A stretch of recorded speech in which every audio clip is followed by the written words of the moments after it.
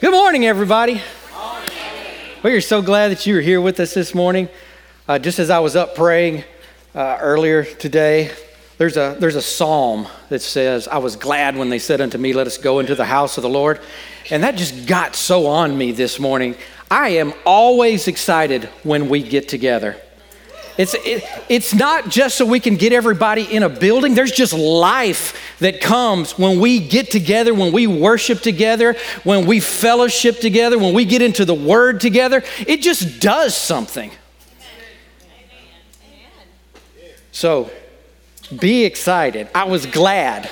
Don't wake up on Sunday morning and go, oh.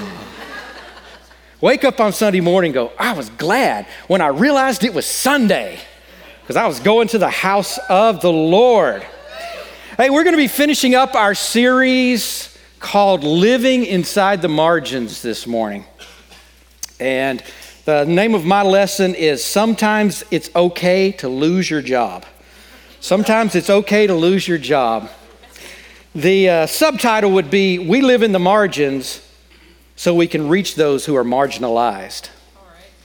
We live in the margin so we can reach those who are marginalized. Because the reason that we endeavor to live in the margins, and if you haven't heard the last two Sundays and you're not exactly sure what we're talking about, you can go to ncctyler.org and you can listen to the last two messages. Or even better, you can go to the Apple iTunes store and sign up for the podcast and it'll come right to you. But the reason that we endeavor to live in the margins is so that we can have a life that is in order so we can be beneficial to the kingdom.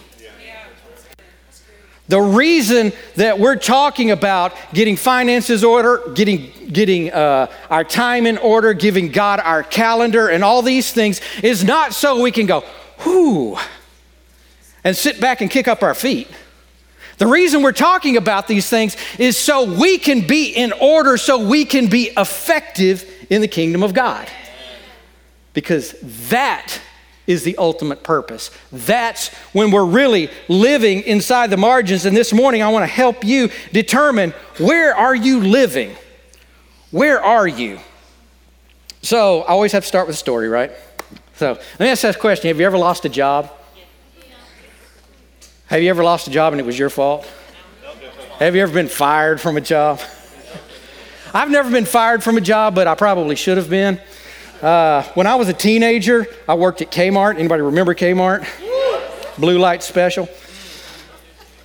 I worked at Kmart, and during the school year, obviously it was a part-time job, but during the football season, it was very part-time. I could only get hours on Saturday because, hold on, millennials, it used to be illegal in the state of Texas to be open on Sunday.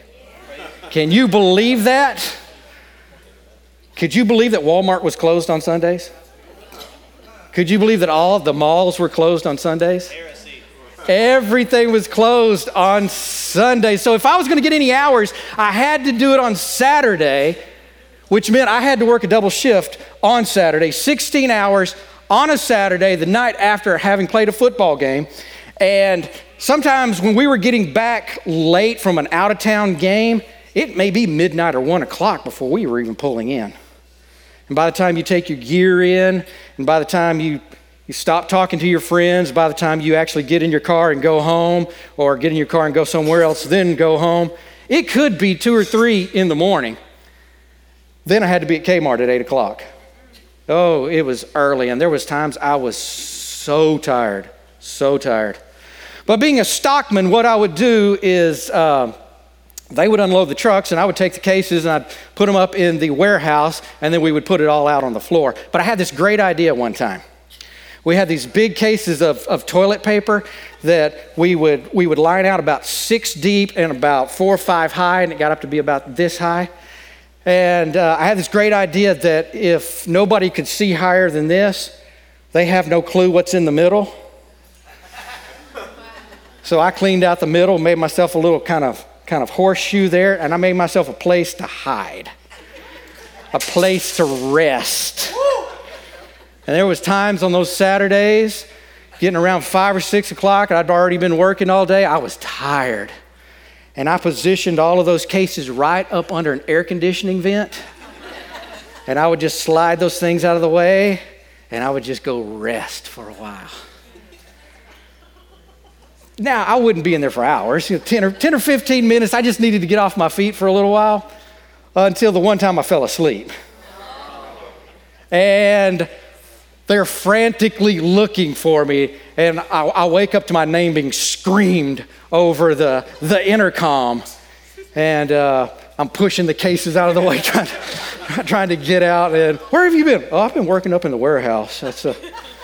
Now, it's just a silly story, but we will tie in the losing of the job here in just a little bit. We've talked about the margins in time and submitting your calendar to God so you can be who you want to be. And this morning, we're going to talk about living in the margins on purpose, with purpose, so we can be the people God has purposed us to be. All right? Well, there are two groups of people in the church. And I came up with this myself, so you can just go, ooh. Didn't steal this from anybody. Two groups of people in the church. The called and the consumed. The called and the consumed. Now let me be real direct and real honest right up front. If you are a born-again child of God, if you're in a love relationship with Jesus Christ, you are called. You are called. Let me right now take that lie, tear it down, shred it up, wrap it up, throw it on the ground, and jump on it a little bit. That only the guys that stand on stage are called. This may be my calling, but it's only my part of the picture. Without your part of the picture, we're missing it. Without your place, without your purpose, we are missing it. That's why the church in America is not really growing. It's because we put it all on the guy standing up here. And guess what? We're not meant to do it all. And we'll get to that in a minute. But you're called. You have a place, you have a purpose in the kingdom of God. But even good, born-again people are living outside of the margins, and they will be consumed by stuff. What's the stuff? Whatever is distracting you from the purposes of God. Be a long list, could be a short list, could be something that seems good. And I'm not picking on anybody because I'm not looking at anybody. Oh, he was talking about me. Don't you hate that? I look at everybody up here. I just like to look people in the eye. But it's amazing how when you're saying something, you just happen to look at somebody and they go, he was talking about me. I'm not talking about anybody. I'm just talking, okay? Good things can get in the way of purpose. I don't know how many times I've heard as a pastor, oh, pastor, we can't be a part of this. We can't be there. We need family time. See how quiet it got all of a sudden? You do need family time. I agree, you need some family time. We've all known pastors that have worn their kids out and their kids are not serving God because they never paid attention to their kids. But guess what? Family time is not always an excuse to not do something in the kingdom. Right. Grab those kids around the neck and take them with you. Do something for the kingdom with your kids. So it doesn't always seem like, well, I've got church stuff and I've got family stuff. How about it's all together?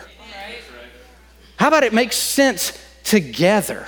So there's good stuff out there, but if that stuff is getting in the way, we are living outside of the margins. So the question is, who do we want to be? This morning, we want to decide and see, are we called or are we consumed? Are we called or are we consumed? And we're going to look at the ministry of John the Baptist. John the Baptist was a beautiful picture of the called. He knew his job and he did it, and he was willing to give up the job when somebody came on the scene who was supposed to take it higher. Sometimes we think, oh, God has called me to do this and I will do this forever and I must do this. And if somebody tries to take it away from me, it's mine. that's mine. No, it's kingdom. It's kingdom. Because if God has you release something to somebody, guess what? He has another place for you. He has something else for you to do. So, using the ministry of John the Baptist, let's look at 3 places where the called live within the margins. You ready? We're going to be in John chapter 1. If you want to follow along, John chapter 1, John chapter 3, we'll flip between those, a couple other scriptures, but the main stuff's going to come out of John chapter 1. If you want to turn there, you can. If you don't, it's going to be on the screens anyway, because we have an awesome tech team back there. Thank you, tech team. Okay, the first place where the called must live within the margins, the called live in the margins of their calling. John chapter 1, verse 19. This was John's testimony when the Jewish leaders sent priests and temple assistants from Jerusalem to ask John, "Who are you?" He came right out and said, "I am not the Messiah." "Well then, who are you?" they asked. "Are you Elijah?" "No." "Are you the prophet we're expecting?" "No." "Then who are you? We need an answer." And John replied in the words of the prophet Isaiah, "I am a voice." If you like to draw lines in your Bible underneath that, underline that right there. I am a voice. Because guess what? You are a voice. You are a voice. He said, "I am a voice shouting in the wilderness. Clear the way for the Lord's coming." So here's the first place that the called live within their margins. They know who they are. They know who they are. Because John knew who he was, he didn't have to try to be anybody else. He didn't have to try to be anything else. Would it be insanely boring of God to make us all alike? Yeah? John didn't have to be anything. They're asking him, "Hey, are you the Messiah?" "No." "Are you a prophet?" "No." "Are you Elijah?" "No." "Who are you?" "I am. I am a voice. I know exactly who I am." He said, "I am a voice. I know exactly who I am." The called know who they are. I don't have to try to be anything else. I love Sam Fisher with everything that's inside of me. He is the greatest pastor I have ever been around in my life, but I am not him. And I don't have to be him. I don't have to try to be like him. Do I learn things from him? Yes. A lot of it, not what to do, but I'm kidding. But I don't have to be Sam Fisher. We find ourselves trying to be like somebody when God didn't call you to be like somebody. He called you to be you. Amen. People are like, "Oh, if I could just be like." Well, if you were just like, we wouldn't need you. Because we don't need 2 of them. We need 1 of them and 1 of you. Be you. The consumed are increasingly find their identity in what they do and accomplish, not who they are. See, John knew who he was. He didn't have to do things to know who he was. He knew he was a voice. And because he knew who he was, he did what he was supposed to do. But see, the consumed do things, and then they find their identity in the things that they're doing instead of who they are. Lisa and I were outside of the church realm for a few years. Got hurt in a ministry situation. And while we were outside of the church, God, in his irritatingly way, continued to talk to me. And there was a day that I was driving up Broadway. We passed a church. I usually drive by or at churches during that time. I'm driving by a church and the Lord just speaks up in my heart. He says, "If you went in that church, what would you be? Who would you be?" I don't know, Lord. A guest? A visitor? What are you wanting from me? I don't know. The Lord said, "You would be a pastor." And just as we passed that church, we come up on a strip shopping center, and the Lord said, if you went in that store, who would you be? A pastor. Because my calling as a pastor is who I am. It's not what I do. It's not position. It's not title. If I didn't have the title, if I didn't have the platform, I'd still be a pastor because it's who God created me to be. Be who you were created to be. Second thing is the called know who they aren't. They know who they are, they know who they aren't. John could have been seduced by the crowds. He could have been seduced by the crowds. But he wasn't. He lived within the margins of his calling. He lived within the margins of his calling. If you don't know who you are in Christ, if you don't recognize your calling, you're already living outside the margins. If you don't recognize who you are and who God has called you to be, you're already outside the margins. But the solution, commit to finding, pursuing, and growing in your calling. And if you don't know what that looks like, we want to help you. Because I'm telling you right now, the calling of this church is to identify giftings. The calling of this church is to identify and help you identify who you are in Christ, what you've been purposed and called to be, and then help you get there. So do not sit and go, I don't know who I am. I don't know what God wants me to do. Now we're not fortune tellers or anything weird like that. We're not going to say, well, you need to go here, go do this, go. But who you are. And how you and the Lord walk that out, that's between you and Him. But we can help you identify who you are. What place of ministry have you been called to? Because remember, you're called to ministry. You're called to ministry. Take this finger, left or right, doesn't matter. Point it in your chest. Say, you're called to ministry. You're called to ministry. Do you believe that? Yes. Yeah, some of you don't believe it. You're called to ministry. As soon as I said, take this finger, some of you shoved it right up your nose. You're called to ministry. All right.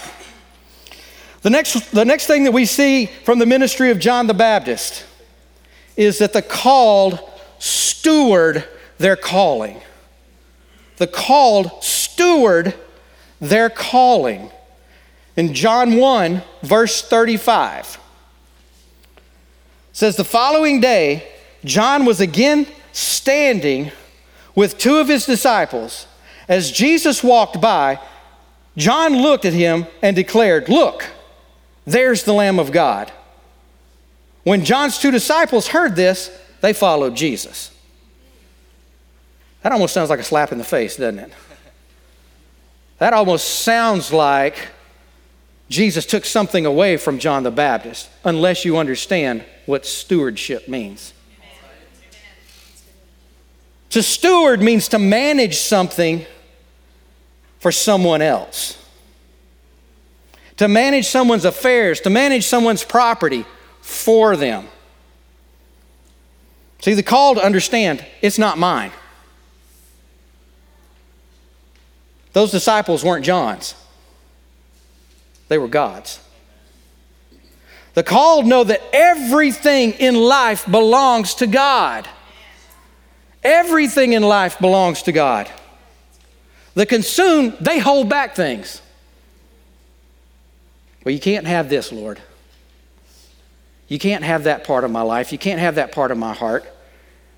You can't have this hurt because I like to hurt. You know, some people find their identity in their hurt, in their wounding.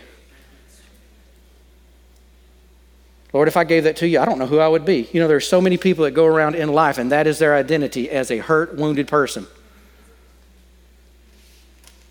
But everything in this life, our triumphs and our destruction, belong to God. And we give them to God because He knows what to do with them. We must realize that we are only managing our time, our finances, and our giftings on God's behalf. And when we begin to understand that, we stop making excuses. We're good at making excuses, aren't we? Excuse, why? Why what? What are you making an excuse for? Why I can't be free? Why I can't serve? Why I can't support the church financially? Why I'm not in a life group? Whatever it is. What are you making an excuse for? If you're making an excuse, you're living outside the margins. You getting this? But then there's the deeper things. What are you making an excuse for when God's called you to write a book? God's called you to write music. God's called you to teach, prophesy, pray, whatever it is. Stop making excuses. When we stop making excuses, then God can use us.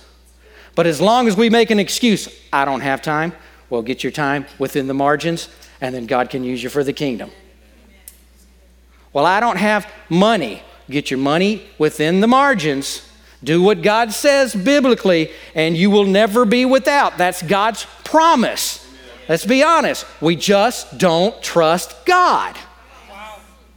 And when we don't trust God, we're living as consumed, not as called.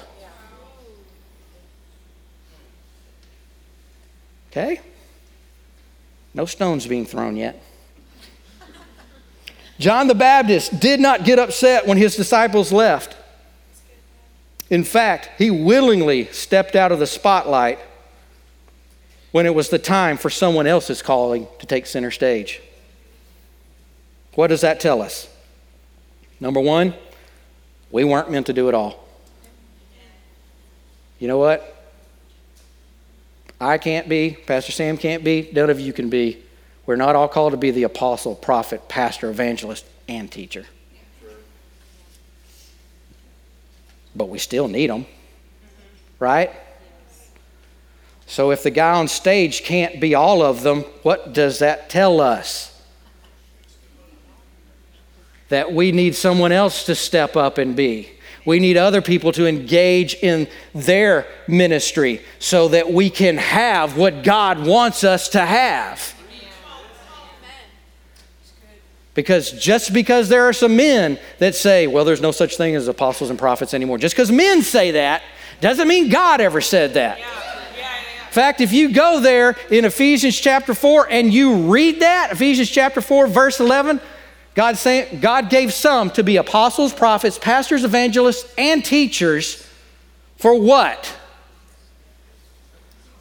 For the perfecting of the saints until we all come into the unity of the faith. You can look around and tell we're not in unity, right? So the callings haven't stopped. The giftings haven't stopped. We just stopped honoring them.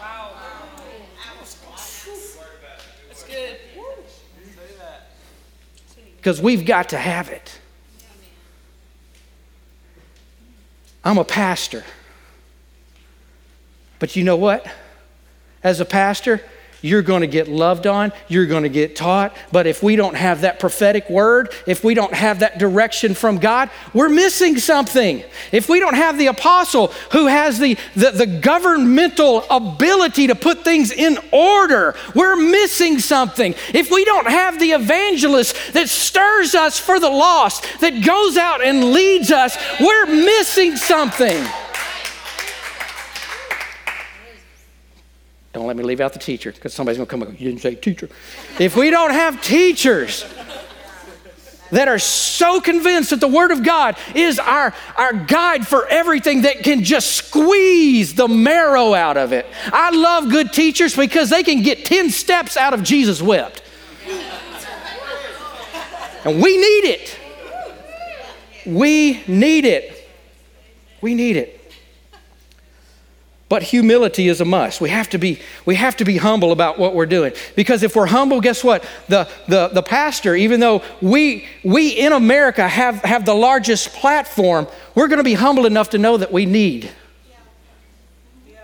That we need. And then when we step into some things, you ever seen somebody claim to be the reason something happened? People get healed. It was me. I prayed. I'm anointed. See, the called know that it's not them. See, the consumed, they believe it's because of them. But the called know that it's in spite of us.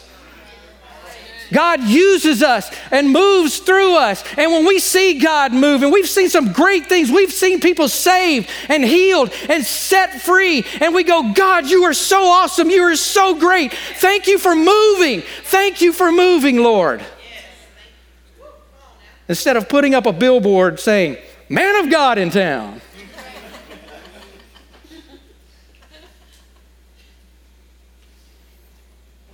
I was watching a documentary not too long ago about bears. Yes, I'm that nerdy. And in one scene, there's a baby bear. And there was the perfect angle for this shot, because the little baby bear kind of sat on this little ridge. And a cougar saw the baby bear and started creeping up on him. And the little baby bear saw the cougar, and he stands up on his little back legs and he goes, Didn't faze the cougar. The cougar's stalking. And the cougar's moving up. Then all of a sudden, just over this ridge that you couldn't see before, stands up Mama Bear. Mama Bear didn't have to say anything. Mama Bear just stood up, looked down at that cougar, and that cougar took off. Baby Bear still going. Baby Bear was quite sure it was because of him. But Mama Bear knew the truth. And that's the way that we've got to be. Yes, God comes up behind us. Sometimes we're facing the enemy and we're going, And the enemy might not be paying us any attention, because if we're doing it in our own strength, he doesn't care. But you know what? Our big brother stands up behind us. He doesn't have to say a thing. And the enemy sees him and goes, okay, I'm out of here.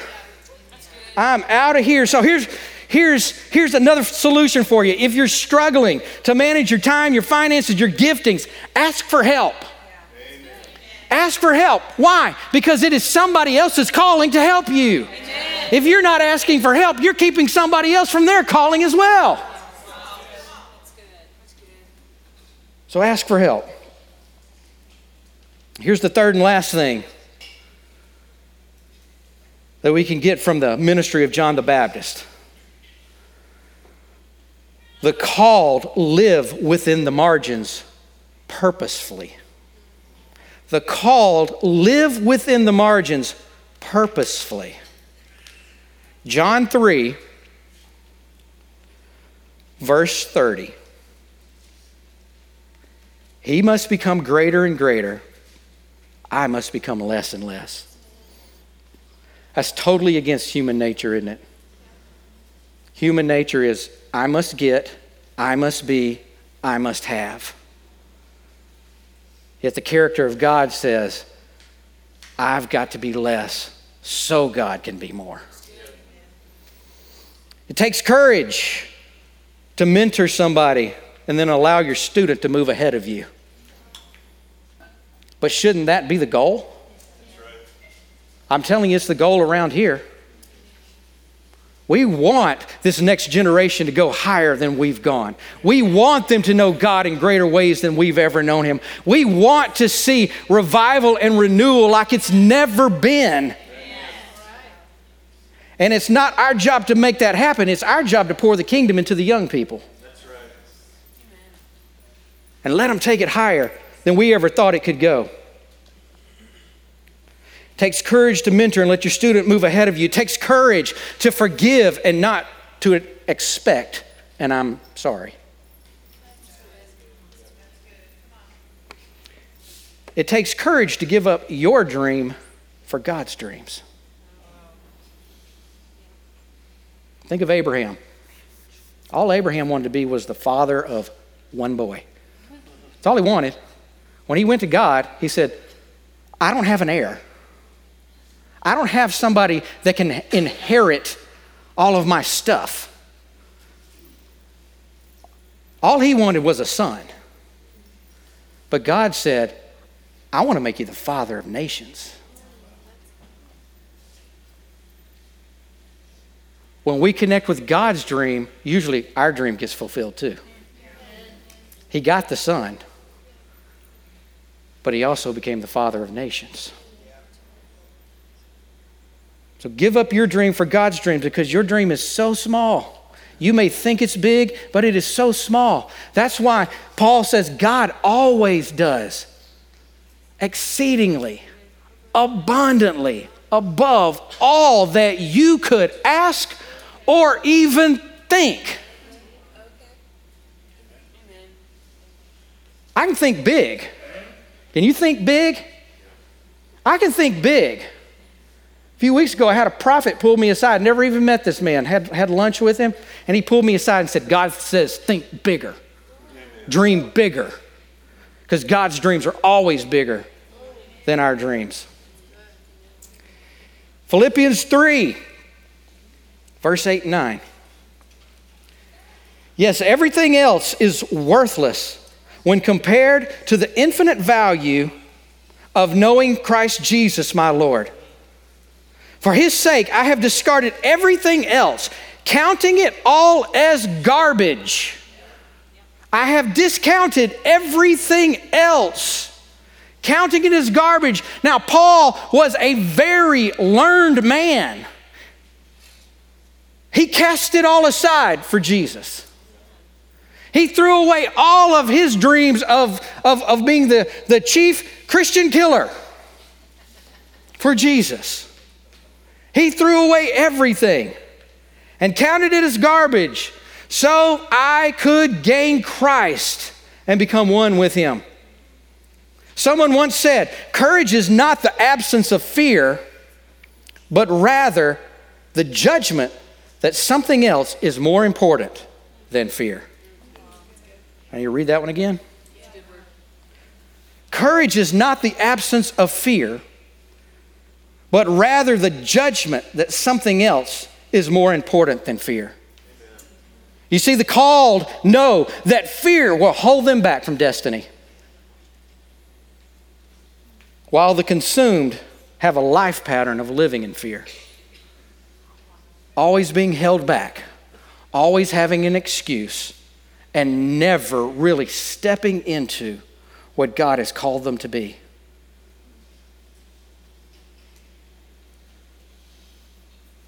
And we just need to judge that God's promises are more important than my fear. If you're struggling with fear of any kind, not just terror, but fear of relationships, fear of the past, your past can hold you back more than just about anything else. You don't know what I've done. I don't care what you have done, because the blood of Jesus is strong enough for whatever you've done. Your past does not define who you are. Your past does not get to interpret God's promises for you unless you let it. Paul said, I forget about the past and I press on. I forget about the past and I press on. So if you're struggling with any type of fear, guess what? This is the best time. Next Saturday, there is a Kairos event. Where are the Broadfields? They should be shouting. Yeah, you're not representing very well. Next Saturday, right in this very place, we are having a Kairos event. And it's all about getting you free from whatever it is that's holding you back. But if you miss the one Saturday, don't get under condemnation, because God has Kairos moments with his kids all the time. All right. Not only do we does living purposely require courage, but living purposefully also requires commitment. Back in Philippians 3, verse 12 and 14. I don't mean to say that I've already achieved these things or have already reached perfection, but I press on to possess that perfection for which Christ Jesus first possessed me. No, dear brothers and sisters, I have not achieved it, but I focus on this one thing. You want to know the one thing that Paul focused on? Paul could leave you one big clue of how to live a called life. He said, I focus on this one thing. One thing. Forgetting the past. There we go again. Forget the past. Forget about it. Stop allowing it to tell you who you are. Forget the past. And looking forward to what lies ahead. I forget what's behind me. I look only to what's in front of me, and I press on. I press on to reach the end of the race and receive the heavenly prize for which God, through Christ Jesus, is calling us. I totally understand it's a lot easier said than done.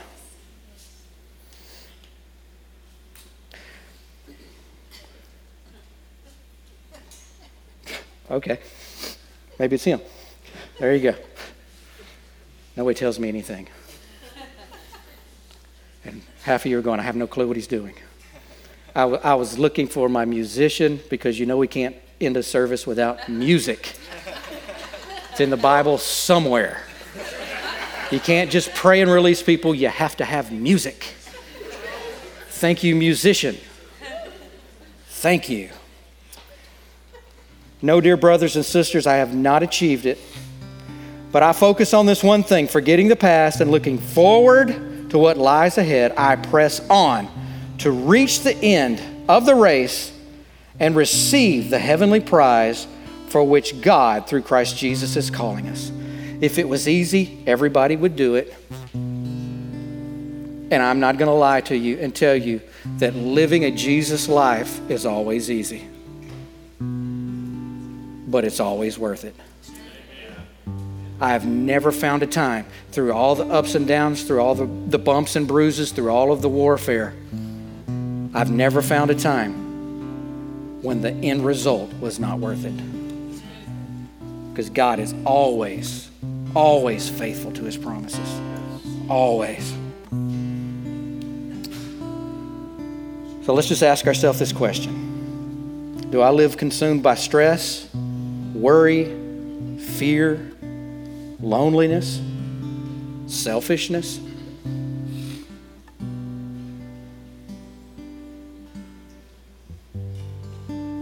When the truth is that you're called to live as a son and daughter in the kingdom of God. You were called to be about your Father's business. Unfortunately, many well-meaning Christians never even scratch the surface of their destiny because they don't live in the margins. Will you? Will you live within the margins, knowing that God's going to relieve the stress, relieve the worry, take away the loneliness, And will you do it for somebody else? Will you do it for those who have not connected with the Lord yet or don't know how to do it yet? Will you do it? Are you ready to give up your job of doing it yourself, struggling, worrying, and living stressed, overextended in time and money? This morning you can give it to God and commit to do whatever it takes to live a call to life. Let's pray.